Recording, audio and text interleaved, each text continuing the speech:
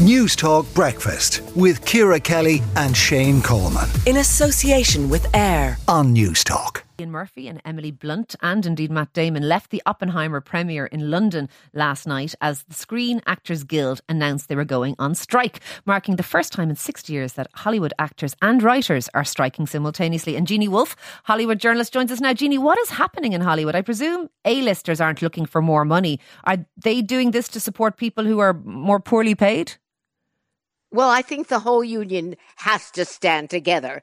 We see red carpets and fancy cars and, $10,000 dresses, but that isn't typical. That isn't what the 160,000 members of the actors union get. And what they're fighting for now is there's a huge change in the business. Look, there's a huge change around the world in every business. In the television and movie business now, you've got one problem, which is a lot of television and movies are on streaming. And they're really the contracts that are written and have been written for a long time ago don't fit the reality of that. You also have the emergence of artificial intelligence, AI, and that threatens because actors worry that they'll bring actors back from the dead, that they'll use their images, that they'll have computers writing scripts. And I know that sounds a little strange to say now, but we have to catch up with the changes in technology. This is something that's happening around the world. So the actors have met with producers, heads of studios, and according to the head of Screen Actors Guild, I'm a member of that guild, Fran Drescher said they're not being listened to, they're very far apart, and they had to resort to a strike. Okay.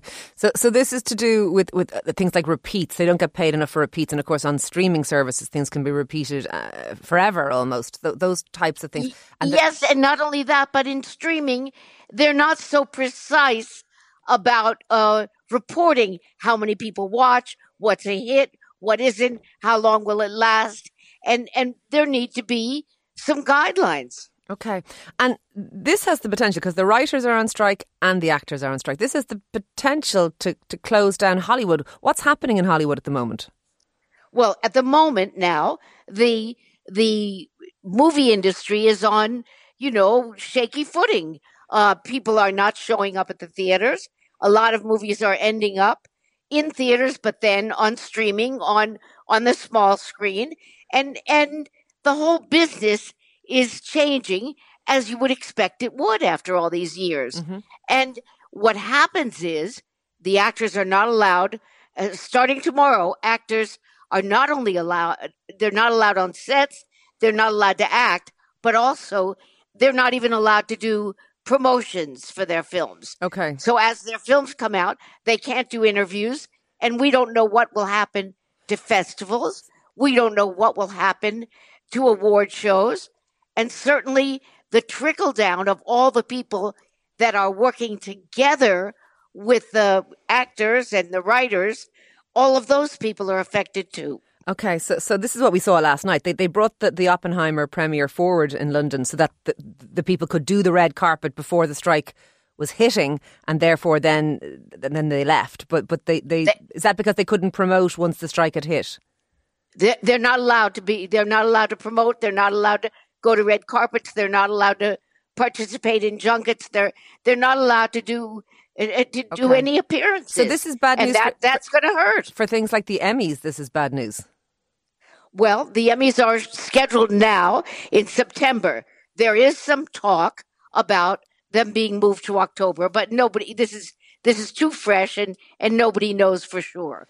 Look, there's a lot of bad feelings too. Okay. There was a very controversial article saying that the producers and the studio heads are trying to starve out the writers and wait, as it has happened in the past. They don't get paid money. They lose their houses. They lose their cars. Their families suffer. And I guess the bigwigs, the guys with the big bucks, have been intimating that they freeze them out. Is there much support for this, Jeannie, in the States? Because you don't hear about striking in America very much. It's a big thing over here, but you don't hear about it as much in America. Well, it's changing now. There are going to be more strikes in many industries because of the changing technology, because of the changing economics, and the employees have to protect themselves. Okay. And right now, I believe in the things that they're fighting about, the things that they're trying to settle. But it bothers me very much that the sides are so divided, and that no one's using kind of compromising talk. And lastly, have you talked to any of the big stars about this yourself? I know you have an encyclopedic black book of people that you talk to about all sorts of things. Have you spoken to anybody about this?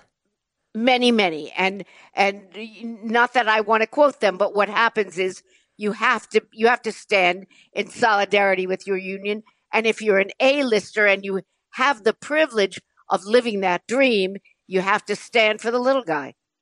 Jeanne Wolf, doyenne of Hollywood journalism, thank you very much for speaking to News Talk Breakfast. Your News Talk Breakfast with Ciara Kelly and Shane Coleman. In association with AIR. Weekday mornings at 7 on News Talk.